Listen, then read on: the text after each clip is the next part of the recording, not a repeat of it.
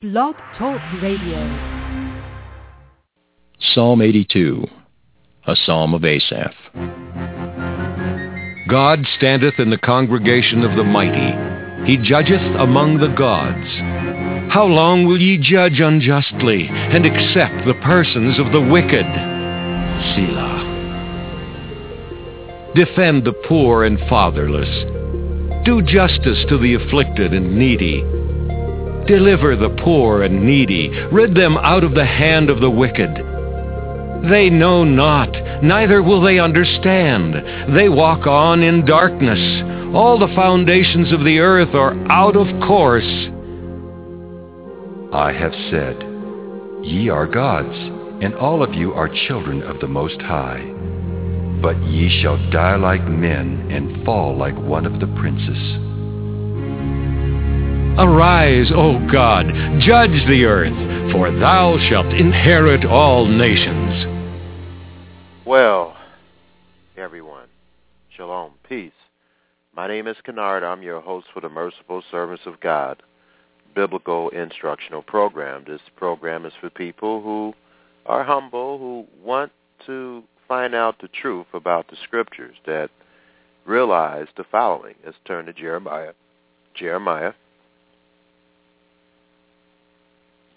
chapter 16. Starting at verse 19. I'm going to read this in the Amplified version of the Bible, which is a very good translation of the Bible. It brings out the original Hebrew and Greek meaning of the Scriptures without you having to learn Hebrew and Greek, although it helps to do so, but it's not required with all the helps that we have today in the 21st century to understand the Bible. Jeremiah chapter 16, verse 19, in the Amplified version of the Bible. Then said Jeremiah, O Lord, my strength and my stronghold and my refuge in the day of affliction. To you shall the nations come from the ends of the earth, and shall say, Surely our fathers have inherited nothing but lies, emptiness, and futility, worthless things in which there is no profit. Now, I want you to understand this prophecy. The prophet Jeremiah, who, by the way, is a prophet also to the nations, stated the fact that the nations, the majority of mankind, have inherited lies from our fathers. Now, when you look at the word fathers, what does that mean in the original Hebrew? I'm going to find that out here. The word father in the original Hebrew, or in the King James Version it says fathers, it means father. Now, when you look at the Word Study Dictionary, it says a masculine noun meaning father, head of household, ancestor, patron of a class, benevolence, respect, honor. The word is primarily used to mean either a human or spiritual father. There are numerous references to a father as a begetter or head of a household. When referring to an ancestor, this word can be collective. So, it can mean your father as far as natural lineage, or it can be spiritual father. But regardless, this scripture is indicating that most of mankind has inherited lies from our fathers, and from our families, and from our spiritual fathers or leaders. And so this is a very significant scripture, ladies and gentlemen. And then when you combine this with Revelation chapter 12, starting in verse 9, it states, And the great dragon was cast out, that old serpent, called the devil, or Satan, which deceives or tricks the whole world. And that word deceiveth means planio in Greek. It means to go astray, to deceive, to err, to seduce, to wander. That's his specialty. That's his title, or that's what he does for a living. He deceives the entire world. And one day he will be cast out of heaven into the earth, and his angels will be cast out with him. That has not happened yet, but it will in the future. When that event happens, the tribulation will be in full force. The Great Tribulation will begin. That's another Bible study. But anyway, right now he is at the throne of God, and he is our accuser. In verse 10 it states this, "And I heard a loud voice saying in heaven, Now is come salvation and strength in the kingdom of our God and the power of his Christ, for the accuser of our brethren is cast down, which accused them before our God day and night." That's what he does. He's the prosecuting attorney. And that's another Bible study. But anyway, so we have to realize that this world, the things that you've learned from your parents and from everyone else that are your leaders, your teachers, you have to question. You have to, in light of these scriptures, you have to say, okay, did they really teach us? Not to say that everything your parents taught you wrong. What God is saying is that the things that you needed to learn, you didn't really learn it from you didn't learn the things that you needed to really obey all the laws of God. That's what it's saying. Most parents have not done the following in Deuteronomy chapter 6, starting in verse 4. It says, "Hear, O Israel, the Lord our God is one Lord, and thou shalt love the Lord thy God with all thine heart, with all thy soul, and with all thy might." Most people don't do that. Verse 6, "And these words which I command thee this day shall be in thine heart." And here's the key verse here, verse 7, Deuteronomy 6, verse 7, "And thou shalt teach them diligently." The word diligently in the Hebrew means shanan, and it means to point, to pierce, to inculcate. Okay? So to really teach it to your kids like you mean it. And thou shalt, not because you have to, but because you want to, and know that it's for their own good and for your good. "And thou shalt teach them diligently unto thy children, and shalt talk of them when you sit in your house, and when you walk by the way, when you liest down, and when you risest up." All right, and if everyone did that, no one would be deceived. But unfortunately, the majority of mankind throughout the ages have not followed this one scripture. And that's the reason why we have violence. That's the reason why the Apostle Shaul says this about the 21st century. 2 Timothy chapter 3. 2 Timothy chapter 3, starting in verse 1. This is in the Amplified version of the Bible. "This know also that in the last days, the 21st century, perilous times shall come." Verse 2. "For men shall be lovers of their own selves." Why? Because the parents weren't teaching them how not to be lovers of their own selves. "Covetous, boasters, proud, blasphemers, disobedient to parents." Again, disobedient to parents, unthankful, unholy, without natural affection, truce breakers, false accusers, fierce, despisers of those that are good, traitors, heady, high-minded, lovers of pleasures, more than lovers of God. Oh, I didn't put this in the Amplified version. In verse 2 of 2 Timothy chapter 3, "For people will be lovers of self, utterly self-centered, lovers of money, and aroused by an inordinate greedy desire for wealth." What do we tear credit cards up like crazy, right? "Proud and arrogant and contemptuous, boasters. They will be abusive, blasphemous, scoffing, disobedient to parents, ungrateful, unholy, and profane." Verse 3, "They will be without natural human affection, callous and inhuman, relentless, admitting of no truth or appeasement. They will be slanderous, false accusers, troublemakers, intemperate and loose in morals and conduct." The liberals, right? "Uncontrolled and fierce, haters of good." Verse 4, "They will be treacherous, betrayers, rash, and inflated with self-conceit. They will be lovers of sensual pleasures," the rampant pornography and semi-porn that we see on television, although I don't look at television, but most people do. "And vain amusements," and the average person looks at, 6 or 7 hours of television every day in this country.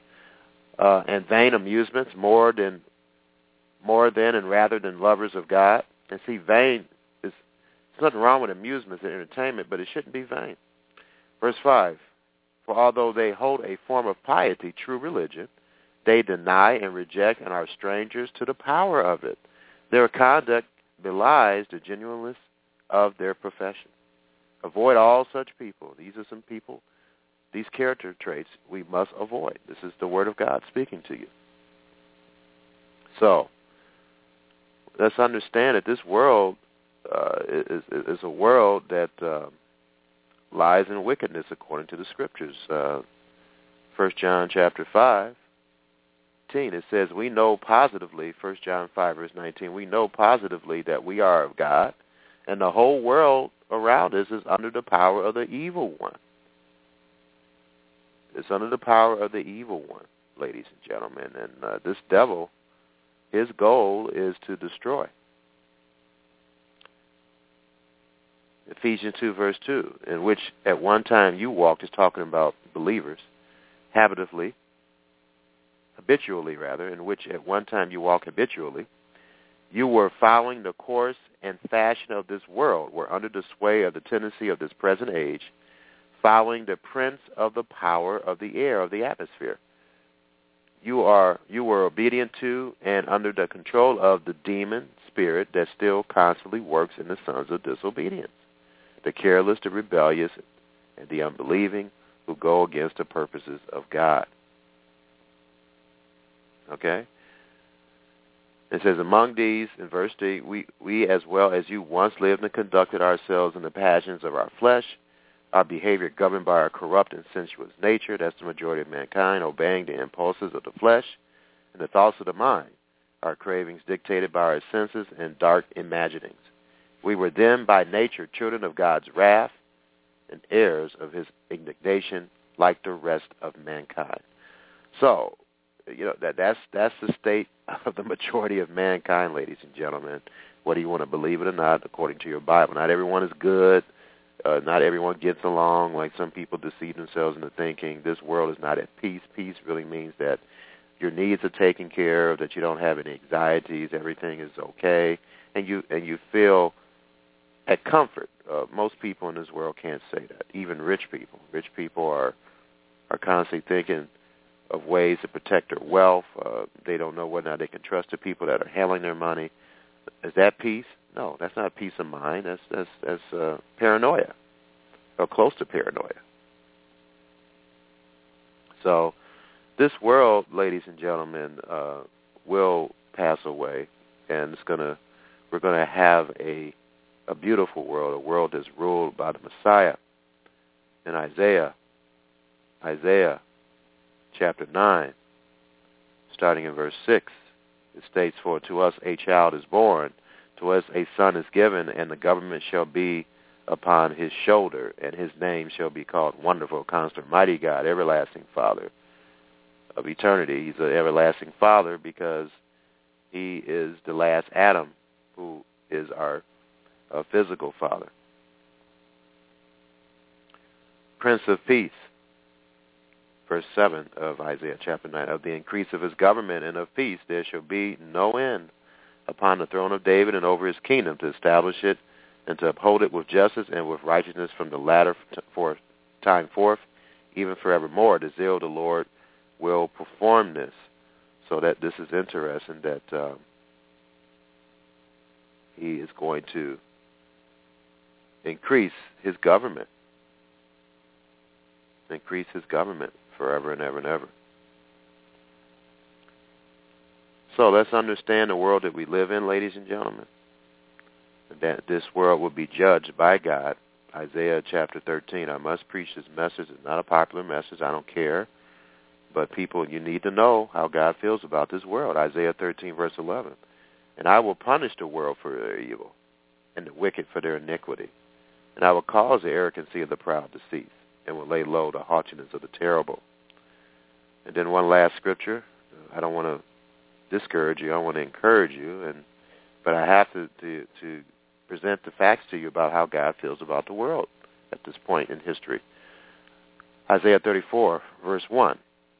Ye nations, to hear and hearken, ye people. Read this in the King James. Let the earth hear, and all that is therein, the world and all things that come forth of it. So you better pay attention to this. Verse 2, that's what he's saying. For the indignation of the Lord is upon all nations, and his fury upon all their armies. And what's going to happen in the future, he's going to utterly destroy them. He has delivered them to the slaughter. And you can read the rest of this chapter if you want. But let me read one more scripture. The Lord is telling me to quote this scripture, Isaiah 24, verse 1. Behold, the Lord maketh the earth empty. Isaiah 24, verse 1. And maketh it waste, and turns it upside down, and scattereth abroad the inhabitants thereof. So you can read the rest of this, folks. This is what's going to happen, and the reason why it's going to happen, unless there's repentance. Isaiah 24, verse 6. Therefore have the curse devoured the earth, and they that dwell therein are desolate. Therefore the inhabitants of the earth are burned, and few men left. And the reason why, in verse 5, the earth also is defiled. Let me read this in the Amplified version. It says, the land and the earth also are defiled by their inhabitants, because they have transgressed the laws, disregarded the statutes, and broken the everlasting covenant. And that covenant ultimately is the covenant that God made with Israel. But that covenant also is the covenant that he'll make with anybody that believes in the King of Israel, which is Yeshua Messiah. And in 1 Corinthians chapter 10, plainly states in verse 1. So, first of all, I love whenever he inspires Shaul to say this, or Paul. Shaul is his Hebrew name. 1 Corinthians 10, verse 1, for I do not want you to be ignorant, brethren. So let's not be ignorant, that our forefathers were all under and protected by the cloud. Now notice he calls, that this book is written, this epistle, this inspired letter is written to the Corinthians, which is surrounded with Gentiles, okay? And he's calling them brethren, and then he's saying that they're forefathers. So he's linking Israel with Gentiles. We're all under and protected by the cloud in which God's presence went before them, and every one of them passed safely through the Red Sea. Verse 2 of 1 Corinthians chapter 10. And each one of them allowed himself also to be immersed or baptized into Moses in the cloud and in the sea. They were thus brought under obligation to the law, to Moses, and to the covenant, consecrated and set apart to the service of God. In verse 3 of 1 Corinthians chapter 10, and all of them ate the same spiritual, supernaturally given food. In verse 4, and they all drank the same spiritual, supernaturally given drink. For they drank from a spiritual rock which followed them, produced by the sole power of God himself, without natural instrumentality, and the rock was Christ. All right, so that rock, the God of the Old Testament, was Christ. And that's another Bible study. But the first 4 verses of 1 Corinthians chapter 10 should help you to understand that whoever believes in the Messiah, who is the King of Israel, must also go by Israel's laws. And that's a great deception, one of the greatest deceptions of all time.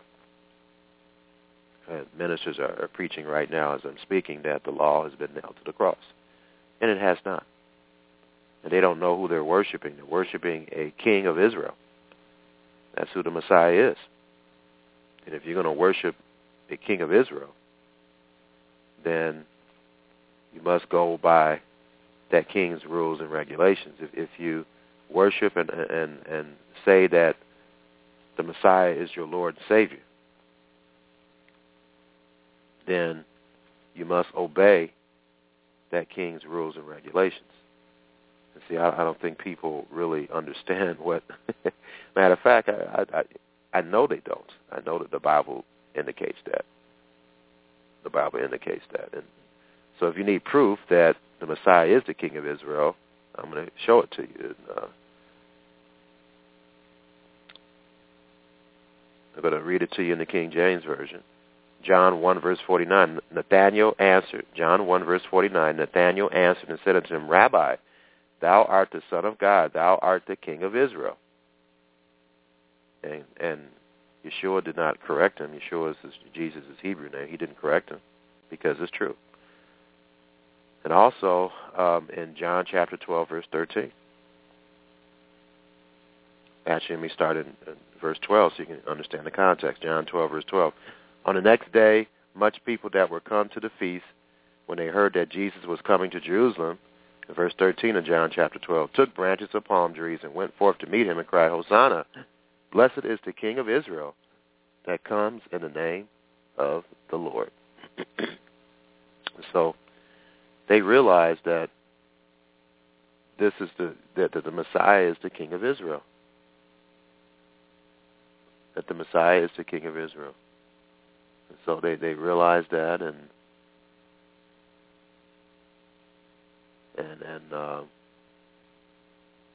this is no doubt that, folks, if you're listening to me for the first time, do you realize that you call Jesus Lord? Well, one of the reasons why he's Lord because he's the King of Israel, and he is an Israeli king, and of course he's going to go by Israel's laws. And so that should help you understand that you must also obey those laws if you call him Lord. So, I hope I explained that to you in a simple way. All right, so this program today we've been talking about the 7 lampstands or candlesticks of the menorah, and we've talked about so far how many churches. We talked about Ephesus. I didn't really get into the detail about the historical Ephesus, did I? I don't think I went into detail about that to give you a pretty idea of what, and I should have, and I apologize for that, but I'll go over that briefly here. Ephesus, I'm reading this out of the ESV Study Bible, which is a good Bible to get, by the way. It has some good information in it. But I'm quoting this from on page 465, or what a verse is at in Ephesus. It says, to Ephesus, the church in Ephesus was commended for doctrinal vigilance and endurance, but was rebuked for its loss of love. The city's landmark was a temple of Artemis, which of course is a false god and idol, and one of its symbols was the date palm tree, contrast the tree of life. So, that's the historical backdrop of Ephesus. Now, the next church that I talked about is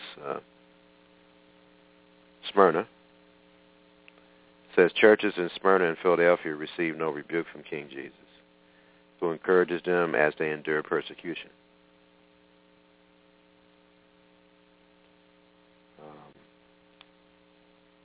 Roman Smyrna, modern Izmar, was a harbor city renowned for its temple to the mother goddess, and is for its imperial cult temples to Tiberius and the Hadrian. Strabo, in his geography, reported early 1st century Smyrna to be a beautiful city possessing paved streets, a library, a gymnasium, and a shrine to Homer, who may have been born there. A few inscriptions point to a Jewish presence in the city. Jewish opposition to Christians in Smyrna was alleged in the martyrdom accounts of Polycarp and Aeneas. Okay, so that gives you the background to Smyrna. All right, the next church that I would like to give you a little background, to Pergamum. The church at Ephesus resisted false teaching, and Smyrna endured persecution. Believers at Pergamum faced both assaults, withstanding persecution well, but wrongfully condoning dangerous deception. Pergamum was built on terraces leading up the only accessible slope of its Acropolis. It was an important center for pagan and imperial religion, but there are also indications of Jewish religion. This is on page 2466 of the English Standard Bible, the Study Bible. Okay, and then Thyatira. Well, actually, let me go to, again, some important information about Pergamum. Pergamum hosted temples dedicated to the divine Augustus and the goddess Rama, and to the Asclepios, the god of healing, symbolized by serpents, and a large altar dedicated to Zeus. The worship of the emperor as a god was also strongly emphasized, even required in the province of Asia, and it was a major problem for Christians at the time. All this qualifies Pergamum to be called the site of Satan's throne. Amid oppressive paganism, a believer named Antipas had sealed his testimony with his life, and Jesus, or Yeshua, shares with Antipas his own title, Faithful Witness. Okay, and then Thyatira. Thyatira was a politically and culturally marginalized city, finding its identity economically with guilds dealing in metals and fabric. Guilds celebrated their patron deities in periodic festivities, so Christians may have been tempted toward the message of the prophetess who advocated participation in illicit sex and food sacrificed to idols, both staples of the social scene. Archaeological soundings at modern Hisar have yielded evidence of a few ancient architectural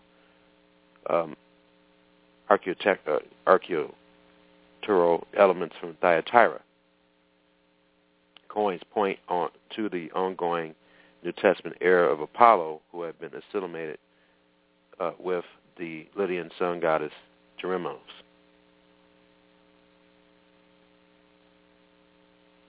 Who had been assimilated,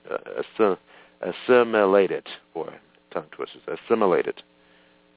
Apollo, who had been assimilated with Lydian sun god Geremos.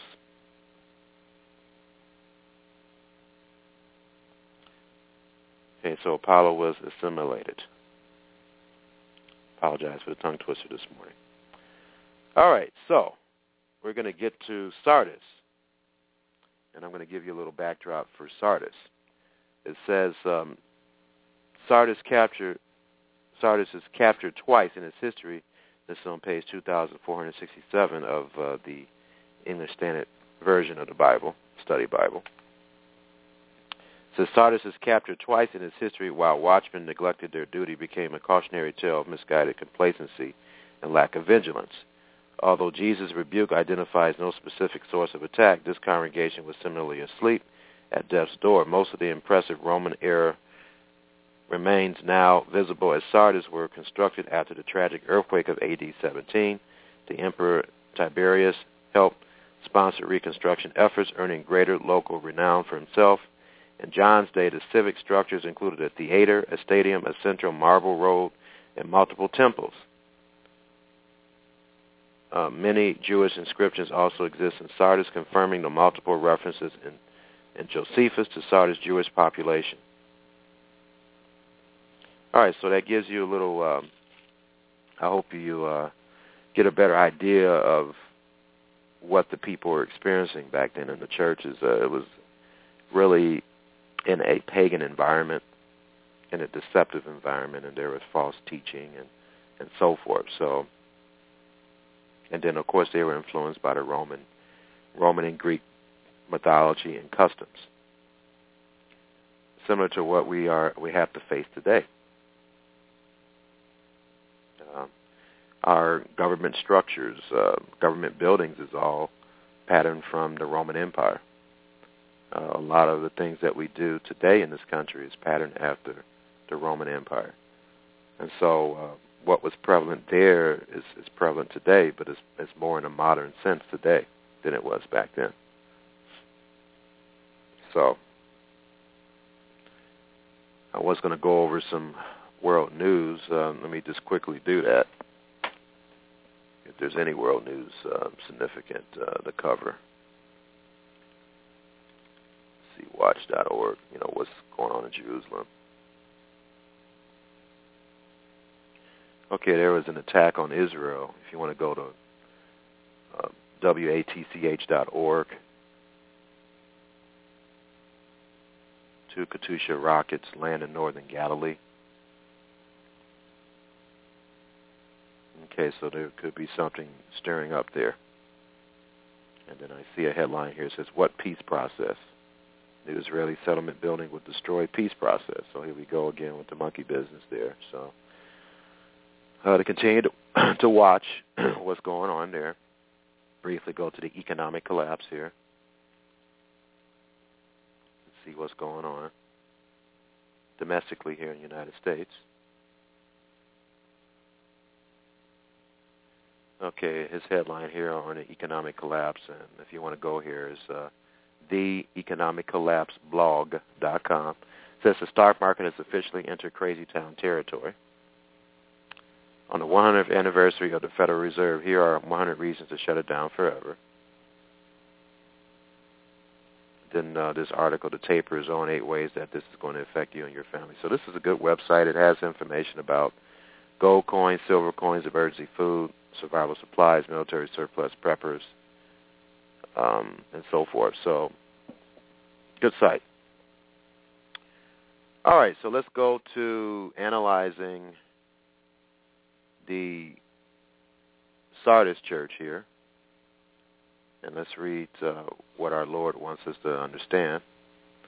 Revelation chapter 3, starting in, I'll read this in the Amplified Version. Verse 1, and to the angel, messenger of the assembly church in Sardis write, these are the words of him who has the 7 spirits of God, the 7-fold Holy Spirit, and the 7 stars. I know your record and what you are doing. You are supposed to be alive, but in reality you are dead. He's talking about spiritually dead. Verse 2, rouse yourselves and keep awake and strengthen and invigorate what remains and is on the point of dying, for I have not found a thing that you have done, any work of yours, meeting the requirements of my God, or perfect in his sight, which is sad. Verse 3, so call to mind the lessons you received and heard, continually lay them to heart, and obey them and repent. In case you will not rouse yourselves and keep awake and watch, I will come upon you like a thief, and you will not know or suspect at what hour I will come. And so these people, as they were back then and today, believers, because this is a message to the believers here, they don't have a clue of what's going on, spiritually or in the world. And you don't want to be in that situation, ladies and gentlemen. Hold your place here in Revelation 3, verse 3, and turn to 1 Thessalonians chapter 5, verse 1.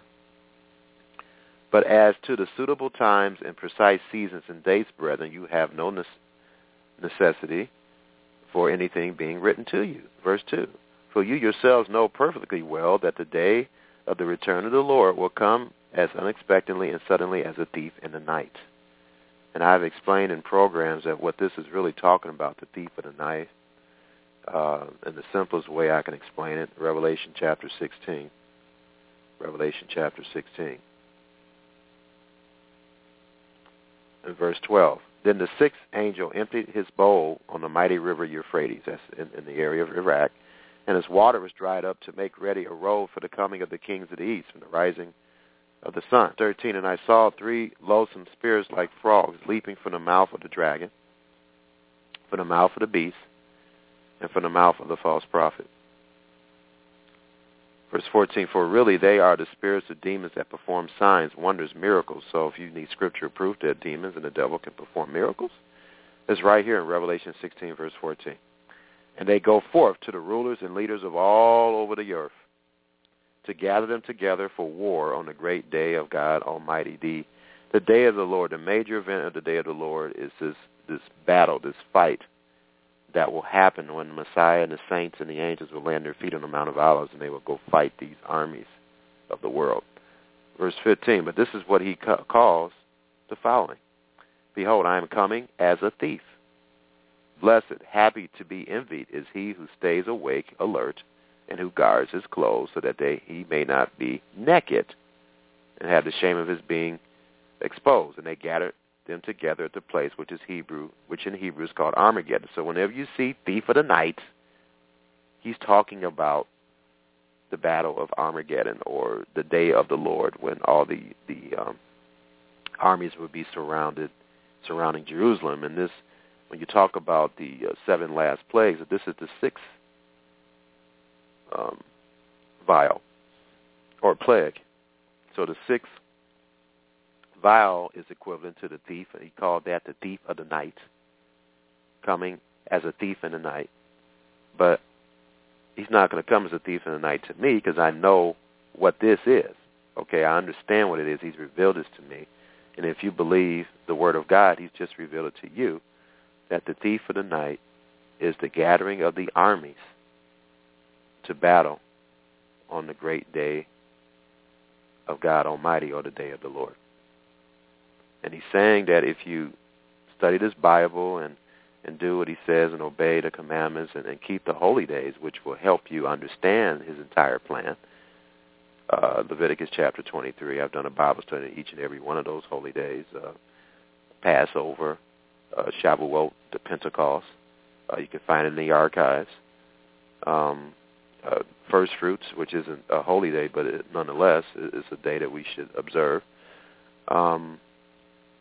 Also, the fall festivals, the Yom Teruah, or the Day of Trumpets, Yom Kippur, or the Day of Atonement, the Feast of Tabernacles, or Sukkot, and Shemini Atzeret, or the Last Great Day, or the Eighth Day. This whole book, the Book of Revelation, is a fulfillment, or will be a future fulfillment of all the fall festivals, the Festival of Trumpets, Yom Kippur, the Day of Atonement, Sukkot, the Festival of Tabernacles, and Shemini Atzeret, or the Eighth Day in English. All that will be, this whole book is a fulfillment of all those holy days. And if you're not keeping those holy days, you're not really understanding. You're asleep. You don't know what's going on. You don't understand the plan of God. And that's another Bible study, but in the archives, I have done extensive Bible studies on each of those days. And these are the days that your King Messiah, Jesus, observed. And there's a scripture in Hebrews 13, verse 8, that says he's the same yesterday, today, and forever. Hebrews 13, verse 8. Anyway, getting back to Revelation 3, verse 3. Revelation 3, verse 3. So call to mind the lessons you received and heard, continue to lay them to heart and obey them, and repent, in case you will not rouse yourselves and keep awake and watch. I will come upon you like a thief, and you will not know or suspect at what hour I will come. He wants you to get a general idea of when he's going to come back. No one's going to know the exact second he's coming back, but we should be able to estimate, and that's what he's saying. Verse 4, you yet still have a few persons' names in Sardis who have not soiled their clothes, and they shall walk with me in white, because they are worthy and deserving. In other words, they're going to be resurrected. Verse 5, thus shall he who conquers is victorious be clad in white garments, and I will not erase or blot out his name from the book of life. Now, I want you to understand something, because we have this false doctrine going around that once saved, always saved. That's not the case. If he's saying that it's possible to have your name blotted out of the book of life, if you're out of the book of life, then which book are you going to go to if there is a book called the book of death? Well, the book of death, right? So you won't be living again. That's what he said. You'll erase or blot out your name from the book of life. That means your existence will be blotted out. I will acknowledge him as mine, and I will confess his name openly before my Father and before his angels. Now, please listen to this, verse 6. He who is able to hear, because most people, as I've explained to you, aren't able to hear or understand, yet they will have their opportunity in the future, as Revelation chapter 7 reveals. After they go through the Great Tribulation, the majority of mankind, after they get spanked, a good group out of that majority will repent finally. Let him listen to and heed what the Holy Spirit says to the assemblies or the churches. So this message was not just for the dead Sardis church. It's for the dead people or believers today, those who are just not with it, not doing their Bible study, not praying, don't want to fellowship with anybody. They have the excuses about whether or not they should fellowship with somebody. They don't like to be around people. You got to stop it with that attitude. You're not going to make it having that type of attitude and calling yourself a believer, ladies and gentlemen. So you have to get with it. You can't be dead spiritually. You can't be dead spiritually. And you have to want to do righteous works. That's one of the reasons why Christ died. Many people think he died so you don't do anything, and that's not the case, ladies and gentlemen. Hebrews chapter 9, verse 13. I'm going to read this in the Amplified Version. For if the mere sprinkling of unholy and defiled persons with blood of goats and bulls and with the ashes of a burnt heifer is sufficient to the purification of the body. So that's what the sacrifices did primarily. It purified the body to be able to go into the presence of God. But it didn't purify the mind. Verse 14, how much more shall the blood of Christ, who by virtue of his eternal spirit, his own pre-existent divine personality, has offered himself as an unblemished sacrifice to God to purify our minds or consciousness from dead works. And that's what the Sardis church, they had dead works and lifeless observances to serve the ever-living God. So that's the reason why we do this, so that we can serve God. In James chapter 1, verse 27. Reading this in the Amplified Version again, James 1, verse 27.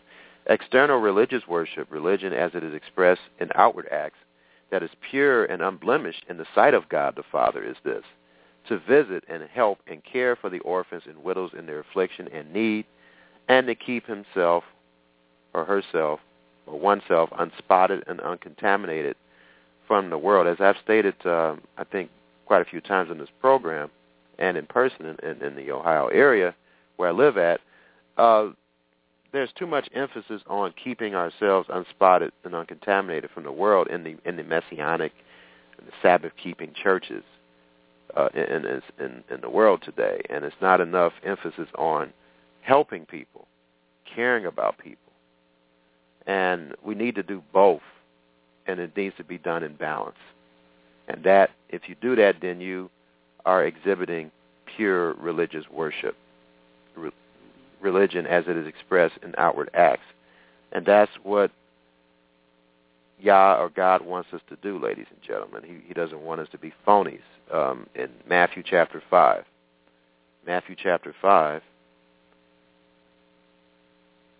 starting in verse 14, says, you are the light of the world.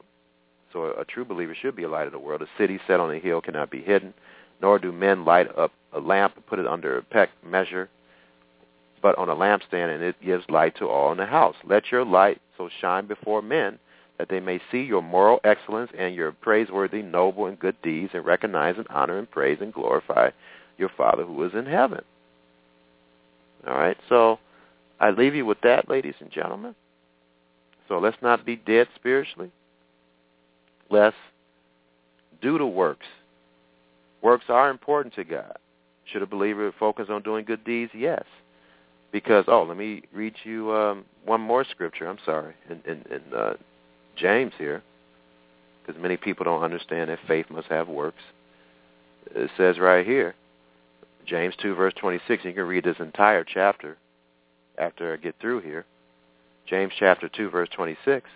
For as the human body apart from the spirit is lifeless, so faith apart from its works of obedience is also dead. So I leave you with that, and Yah willing, I'll be available to you next week. Shalom, peace. May the great Almighty God protect and keep you. Malachi chapter 4. For behold, the day cometh that shall burn as an oven, and all the proud, yea, and all that do wickedly shall be stubble. And the day that cometh shall burn them up, saith the Lord of hosts, that it shall leave them neither root nor branch. But unto you that fear my name shall the Son of Righteousness arise with healing in his wings, and ye shall go forth and grow up as calves of the stall. And ye shall tread down the wicked, for they shall be ashes under the soles of your feet in the day that I shall do this, saith the Lord of hosts. Remember ye the law of Moses my servant, which I commanded unto him in Horeb for all Israel, with the statutes and judgments. Behold, I will send you Elijah the prophet before the coming of the great and dreadful day of the Lord. And he shall turn the heart of the fathers to the children, and the heart of the children to their fathers, lest I come and smite the earth with a curse.